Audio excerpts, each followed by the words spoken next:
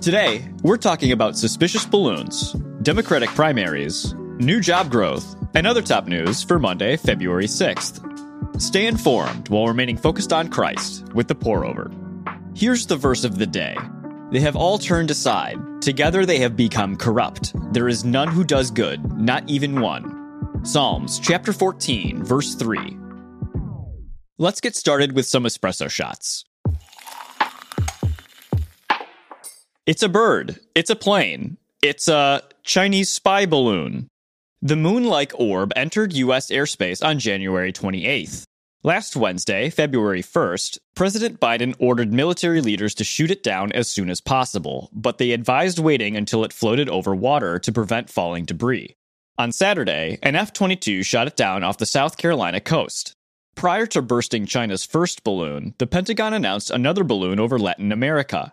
U.S. officials said intelligence suggests the balloons wouldn't provide much more detailed surveillance than existing satellites. Secretary of State Blinken postponed traveling to China in the wake of the incident. China says it was only a weather balloon and called the U.S. response an obvious overreaction, threatening repercussions. Here's a verse to consider when wondering if there really are 99 spy-luft balloons, like the 1980s hit suggests. The Lord is my rock, my fortress, and my deliverer, my God, my rock, where I seek refuge, my shield and the horn of my salvation, my stronghold. Psalms chapter 18, verse 2. Sharpen your pencils. The pour-over government class is in session, and credits do not transfer. For 40-ish years, Iowa and New Hampshire have kicked off the primary election season. However, the Democratic National Committee voted to shake things up Saturday, tapping South Carolina to host first-in-the-nation voting, followed by New Hampshire, Nevada, Georgia, and Michigan. The states that vote first significantly impact party nominations, because back-of-the-pack candidates often drop out after visiting the first 5 election states. Democrats believe these new states, like South Carolina, which turned the tide toward Biden in 2020, better reflect the party's diversity. But don't print new calendars yet. New Hampshire's state law says it has to hold the first primary, and states with Republican-controlled governments, including Iowa, New Hampshire, and Georgia, are likely to oppose rescheduling. The DNC will reevaluate in early June. While the Bible does not include instructions on when to schedule primary elections, it specifically leaves directions to pray for those in authority, whichever party they belong to. 1 Timothy chapter 2, verses 1 through 2 say, "First of all, then, I urge that petitions, prayers, intercessions, and thanksgivings be made for everyone, for kings and all those who are in authority, so that we may lead a tranquil and quiet life in all godliness and dignity."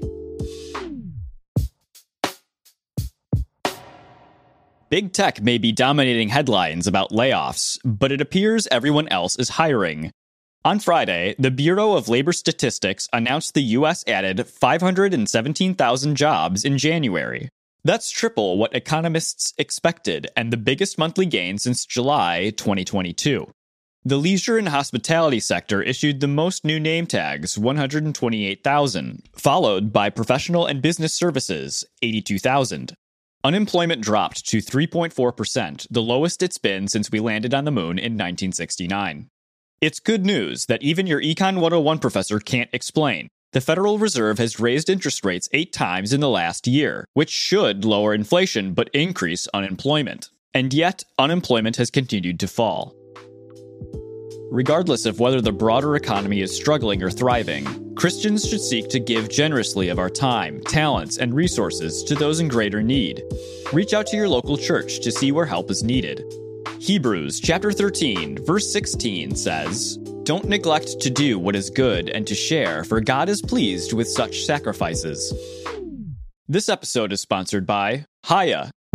While Fred Flintstone may have been fun to watch, his vitamins were surprisingly unnutritious.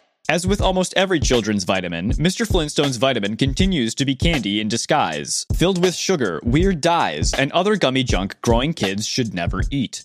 Enter Hiya, the #1 fastest growing children's vitamin, made with 12 organic fruits and vegetables, and naturally sweetened with 0 sugar and 0 gummy junk.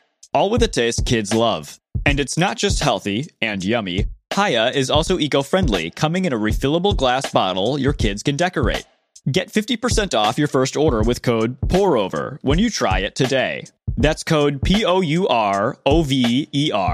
Check out the link in the show notes. In other brews, here's a rapid round of updates. Elon's not liable. Tesla shareholders' class action lawsuit against Musk culminated in the jury deliberating for 2 hours on Friday before siding unanimously with Musk. The suit claimed that Elon's infamous 2018 tweet saying he was taking the company private caused stock swings, costing shareholders money. Across the United Kingdom, over 500,000 striking workers, including teachers, nurses, and rail workers, shuttered schools and disrupted transportation networks last week. The UK is facing historical inflation, peaking at 10.5% to end 2022. However, wages haven't kept up, and current proposals only increase pay by 5%. It's so frigid in New Hampshire that we can't even thaw out a joke to use. On Saturday, the Mount Washington Observatory recorded a wind chill of negative 108 degrees Fahrenheit, breaking national records. An Arctic outbreak sent temps plummeting 30 degrees below average across New England, causing Maine to feel frost quakes caused by underground water freezing. Don't throw away that Post-it with family passwords just yet.